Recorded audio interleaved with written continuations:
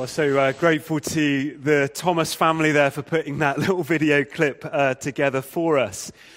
Well, if you were with us last Sunday morning, you'll recall that we spoke about how we were created with both the desire and the need to connect with our Creator God, but also to connect with creation and with other people too. God told Adam before things go wrong in Genesis chapter 3 that it was not good for him to be alone. We human beings need and we crave connection. We thought a bit about how we'd realize that during this time of lockdown. And this week we're going to dive just a little bit deeper into connecting with God, our Creator, as we journey into Genesis chapter 3. Now, last weekend our scripture reading ended with the story of the creation of Eve, and it finished with these words: "The man and his wife were both naked, and they felt no shame." Now, this verse has always amused me and intrigued me. Amused me probably because I'm slightly immature, but also I'm somebody who thinks in pictures. Now, please remember that fact as we keep going this morning. But this scripture's also intrigued me because I love the deeper theological significance of these words about nakedness being included within the text. I think it's especially poignant since it's the last thing that's communicated in chapter 2, and then the first thing that's communicated after the fall is that Adam and Eve realize that they are naked. Nakedness is a repeated theme in Genesis chapter 3. And if you know anything about Scripture, when God keeps saying the same thing over and over and over, it's because he really wants to drive a point home to us. Now, the question I'm about to ask is a rhetorical question, so please don't shout out your answer or type your answer into the chat if you're watching online. Rhetorical questions are not supposed to be answered, especially because I'm somebody who thinks in pictures. I wonder if you have ever been, or you could ever imagine yourself going to a nudist beach for the day. I wonder if you've ever thought about that possibility. If you have been, or you thought you might ever go, I wonder whether or not you did, or you would feel any shame about the fact that you were sunbathing, or you were playing volleyball, or doing whatever, absolutely stark naked. Well, a few weeks ago, I discovered that a couple from our church have actually spent some time at our local nudist beach at Studland. It was Anne and Wesley Love. I know, absolutely shocking. Now, I should quickly qualify this, because they're watching online, that they were fully clothed throughout their time whilst they were at Studland. They were just passing by on a long walk to Old Harry Rocks. Now, I guess you're probably wondering, well, how does he know that they'd been to Studland? Isn't that beyond the realm of normal pastoral concern? And it is. I know this because Anne and I are friends on Strava, which is an exercise tracking app. Now, with Anne's permission, I'm going to share with you the conversation that we had on Strava. Anne's post said this: "Just been on a long walk to Old Harry Rocks. The naturist beach was quite an education." To which I replied, "I love that a nudist beach is an education for a doctor," crying, laughing emoji. Anne then replied, "Ha ha ha, not so much the anatomy as the manner in which it was being displayed at times." Now, I have a bit of a habit of muddling up naturists and naturalists, so I apologize if that happens this morning. I do realize there is a distinction. But let's be really honest for a moment, shall we? Being naked might be the most natural thing in the world, but for most of us, it's also the most awkward thing. And I think we can trace the reasons for that reality back to Genesis chapter 2 and chapter 3. With the end of Genesis chapter 2, we see the high point, if you like, of human innocence in God's newly created world. Adam and Eve, we read last weekend, existed without any experience of evil. They existed with no experience of jealousy or deception or insecurity or shame. I just wonder if you can imagine what that must have felt like for them. They had no idea of what it meant to feel ashamed about anything. The fact that they were stark naked was irrelevant in their sinless condition. Now, their lack of shame was not due to ignorance, it was due to innocence. And then as we journey into Genesis chapter 3, we go from the high point to the low point of human history. As Genesis chapter 3 makes clear, the shame that we all feel over being naked is tied to an awareness of our sinfulness and our rebellion against God. Nakedness, if you like, becomes something of a metaphor for the existence of shame in our lives. It becomes a metaphor, an indicator that we try and hide these things and cover them up from God and from one another. So Genesis chapter 3 begins with Adam and Eve being tempted by Satan in the form of a snake to do the only thing that they were told not to do by God. And that was to not eat the fruit from one specific tree. Now that part of the story is found back in Genesis chapter 2, verse 15. Let me read it to you. It says, "The Lord God took the man and put him in the Garden of Eden to work it and to take care of it. And then the Lord commanded the man, 'You're free to eat from any tree in the garden, but you must not eat from the tree of knowledge of good and evil. For when you eat from it, you will certainly die.'" Now let's make something really, really clear here. If Adam and Eve had only been tempted by Satan, that would have been one thing. But they weren't just tempted, they acted on that temptation in disobedience. So temptation here is not the sin. The sin is the disobedience that they caved into that temptation. All of us are tempted. Even Jesus was tempted. Temptation is different from disobedience. Disobedience is disobedience. Temptation is temptation. God had said to them, "Look, Adam, Eve, there's one thing you cannot do. You cannot eat the fruit from that one tree." That was it.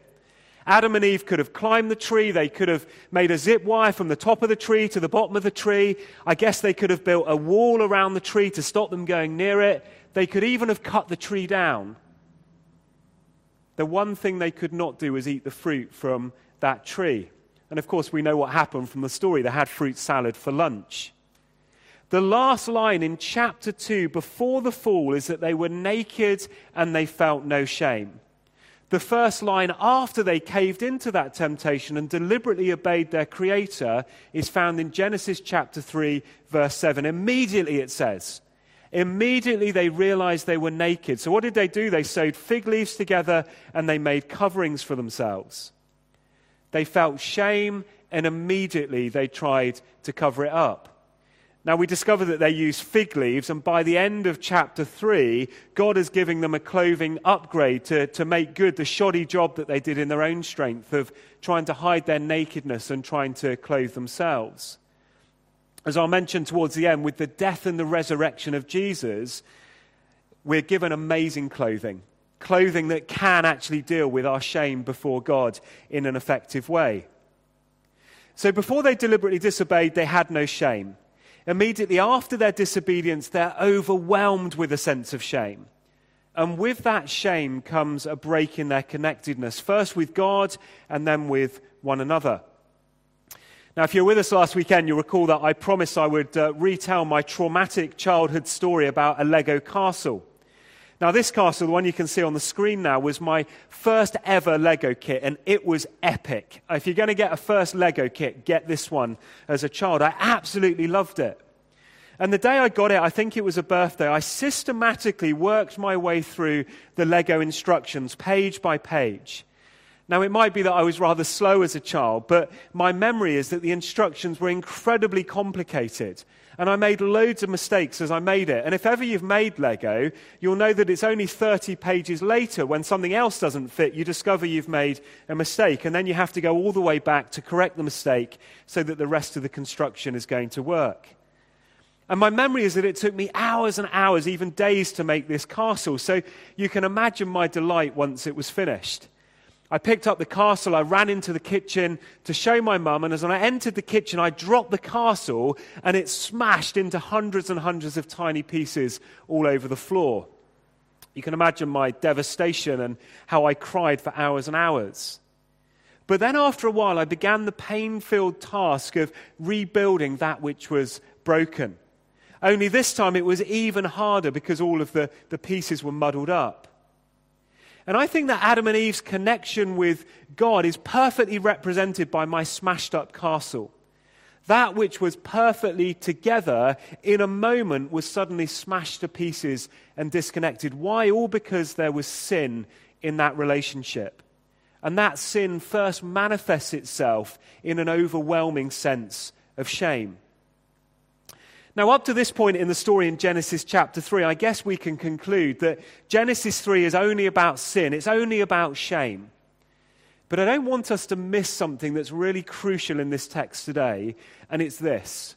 In Genesis chapter 3, you see evidence of the grace of God start to reveal itself. The antidote to sin and shame is grace, the grace of God, and we see glimpses of that in our text that you don't see if you just skim read it. And what I wanted to suggest to us today is that the fall of Adam and Eve is, in a sense, just the first part of the story. It's the setting the scene, if you like, ready for the second part of the story, which is much more important. The fall sits in the shadow of God's greater grace. And as you get into the text, after verse 8 of this passage, we're introduced for the first time in the Bible to the immense, immeasurable grace and mercy of God that meets us every single time we fall short in our daily lives. And this happens, I think, in 4 ways in the text for Adam and Eve. Their experience is the beginning of the stepping stone journey where God reveals more and more of his grace with every single turn and page of the Bible. And ultimately, those stepping stones lead to Jesus. And the first glimpse of God's grace we see is God goes looking for them in verses 8 to 11. In verse 8, we read that they felt so guilty about what they'd done that Adam and Eve hid themselves from the presence of God. But then in verse 9, we read this, "But the Lord God called to the man and said to him, 'Where are you?'" Isn't this brilliant? Adam and Eve hide, but God, our God, goes looking for them. The lost sheep were pursued by the loving shepherd. God's desire was to have a relationship with Adam and Eve despite what they'd done, and he wasn't prepared to let them go. Such was his love for them. And I just wonder in these moments now whether you can think of a time when you feel like you've perhaps so failed God that you've just wanted to hide from him. I wonder if you can think of a time in your life when you've just wanted to run away and even try and leave your face behind you. But of course, God never lets us do that. He loves us too much. He always comes looking for us. I guess a bit like the story of the prodigal son. He comes with arms open wide, and he just longs to give us a grace-filled embrace. God loves us too much to let us go. And I just wonder this morning whether you can hear God's call to you, say to you, "Where are you? I'm looking for you. Would you please not run? And if you're going to run, would you just run into my arms because my grace is sufficient for you?" So the first glimpse of grace, God comes looking for us. But then there's a second glimpse of God's grace in Genesis chapter 3, which is God gives them what they want. Now, I don't know if you've ever noticed something really strange, at least humanly speaking, that happens in this story. God doesn't deny to Adam and Eve the very things that they were seeking, even though it's directly against the will of God. They've been categorically told by God not to eat the fruit of the tree, and they disobey him. Why? Because they wanted to be like God, in a sense to have God-like qualities, to know the difference between good and evil. And we start to see the consequences described for caving into that temptation. For Eve, it's in verse 16. The woman is given pain in childbirth. For Adam, the consequences are described in verse 17. The man finds physical work, the labor of his hands, to be incredibly difficult. Now, it seems to me that both childbirth and manual labor could be seen as metaphors here for that creative urge that exists within all of us as humanity. A creative urge that we share with our Creator God, in whose image we're made, as we thought about last weekend. Prior to the fall, engagement in creativity would have been a pleasurable and a pain-free experience. I think of Adam naming the animals with God. I can imagine the joy in that moment before the fall. But now, after the fall, the very acts of creativity become filled with pain and with agony. And I sense that God is saying, look, if you want to be like me, then that's okay. I'm a creator God, and you can share in my creativity, but you need to know that that creativity for me, from now on, is a pain-filled act of self-giving. And isn't that true of our God, that he gave himself in great pain for the world, knowing that the fall would happen, and his greatest act of creation was when he sent Jesus to the cross to experience the ultimate pain and agony by dying on the cross for us, and therefore creating a way for us to be and remain in relationship with God. Even when we're tempted to turn our back on God and chase after things he's warned us against, he never ever takes away our free will. And in doing so, he prevents us from becoming little more than robots. I think this is an incredible act of God's grace. He allows us space to pursue things that he's warned us might harm us, but he gives us the space and the free will to do that. That's grace.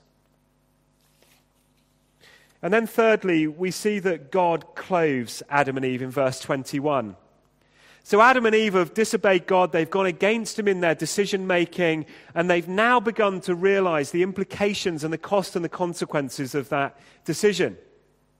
But then again comes another great act of mercy on God's behalf. Verse 21, the Lord God made garments of skin for Adam and his wife, and he clothed them. Now, God in this moment understands Adam and Eve better than they even understand themselves. He knew how distraught they were feeling. He knew all about their shame and their sense of guilt. But what I love about this story is that there's no sense that God is going after them to kind of rub their face further in their shame. There's no sense in this story that God is pursuing them because he wants to rage and be angry at them. Instead, in the story, God shows only pity and grace and mercy as he clothes them and as he seeks to cover them to deal with their shame. Earlier in the story, they've kind of bodged together some fig leaves to cover up their shame, but God goes the extra mile and he fashions something that's actually fit for purpose. They'd bodged together some Asda smart price type clothing, but God has put together some Armani. I just imagine that Adam and Eve in this moment felt like $1 million as they're wearing God's fashion label. And here's the truth. That's how God deals with us when we fall short through disobedience. When we try and cover up our shame with yet more shame and a few more layers of guilt, God strips all of that away and he fashions us with something that actually does the job of bringing us freedom. Something that brings us life when we deserve death. Because of Jesus, our sin and our shame is dealt with eternally if we're in relationship with him. With Jesus, we are not naked. With Jesus, we're not clothed in a fig leaf. With Jesus, we're not even clothed in garments of skin. With Jesus, we're clothed in Christ and his righteousness, Paul says in Galatians chapter 3, verse 27. When we're in a relationship with Jesus, we're hidden, yes, but we're not hidden in a garden behind a tree, but we're hidden in Christ Jesus and his death and his resurrection, Colossians 3, chapter 3. And I just wonder if any of us know that reality in our own lives, the reality of being hidden in Christ, and therefore we can stand with our heads held high because shame and guilt does not need to define us. God clothes Adam and Eve. What an act of incredible grace. But then finally we see in this story that God protects them from the eternal consequences of their bad life decisions.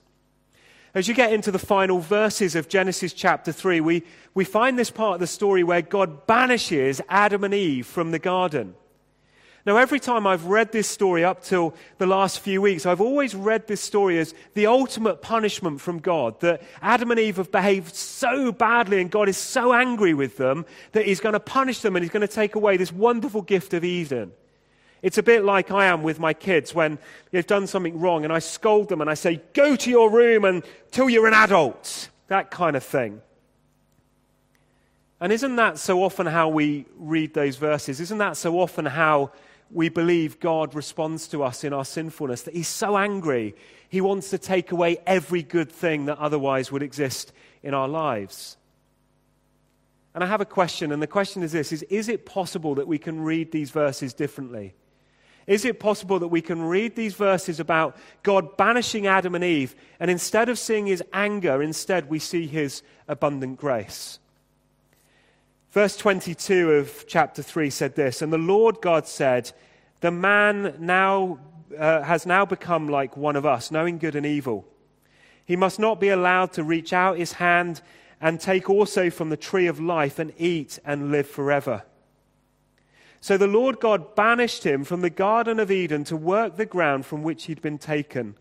After he drove the man out, he placed on the east side of the Garden of Eden cherubim and a flaming sword flashing back and forth to guard the way to the tree of life. So what if this actually isn't an act of punishment by God, but instead is an act of ultimate mercy towards Adam and Eve? Now, don't forget, at this point, Adam and Eve have made their decision. God has told them that from this moment onwards, as a consequence of their sin, they're going to experience pain in their lives as a result. So what is it that's going on in God's mind here in this moment? I want to suggest that God in this moment is so distraught for us. He's so distraught at the thought of humanity having pain for all of eternity by living forever if they go back to that tree of life and eat from it, that he decides as an act of kindness to get Adam and Eve out of the garden so they'll be moved away from the temptation of eating from the tree of life and therefore live forever.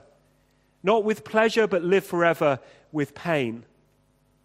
A life of eternal pain is just a prospect that's too bad for God to bear. So he removes Adam and Eve from the garden and he bars their way back, not as a punishment, but to protect them from such an awful prospect. And then, of course, God is then in a position to reverse the error that we've made in Eden by sending his son Jesus to die for us, to take away our sin, so that through Jesus, eternal life is one of pleasure in the presence of God, not an eternity of pain and regret for our fallenness. Can you see in Genesis chapter 3, actually there are glimpses of God's grace here in this story. And if you continue to turn the pages of Scripture, you find that those glimpses of God's grace are repeated over and over and over again until we get to the person of Jesus dying on the cross. And in that act, God says to us, I've done it. I've achieved for you for eternity a life of relationship with me, a life of life, and a life of fullness. Would you live in relationship with me through Jesus? And we're going to know this experience for the rest of eternity. What a great promise. What an act of God's grace. That's how it was for Adam and Eve. And I sense this morning God would say to us, that's how it is for you as well. My grace is sufficient for you. My grace is sufficient. Shall we pray together? Lord, I thank you this morning that we can read these scripture verses and see glimpses of your goodness and of your grace. Glimpses of your incredible, abundant mercy to Adam and Eve. Lord, thank you that you pursued them. Thank you that you wouldn't let them hide. Lord, thank you that you clothed them in clothes that could actually deal with their shame. Lord, thank you so much that you have put safeguards in place, despite our free will, to try and protect us from an eternal lifetime of pain and hurt. And Lord, we thank you so much this morning for Jesus. That in Jesus Christ we are free. In Jesus Christ we are hidden not in a garden but in his righteousness. Thank you that we can stand this morning and say that in Jesus we have a living hope because he's clothed us. He's clothed us in clothes that enable us to come into your holy presence. Lord, we thank you for Jesus, our living hope. We thank you for the hope that's ours because of him.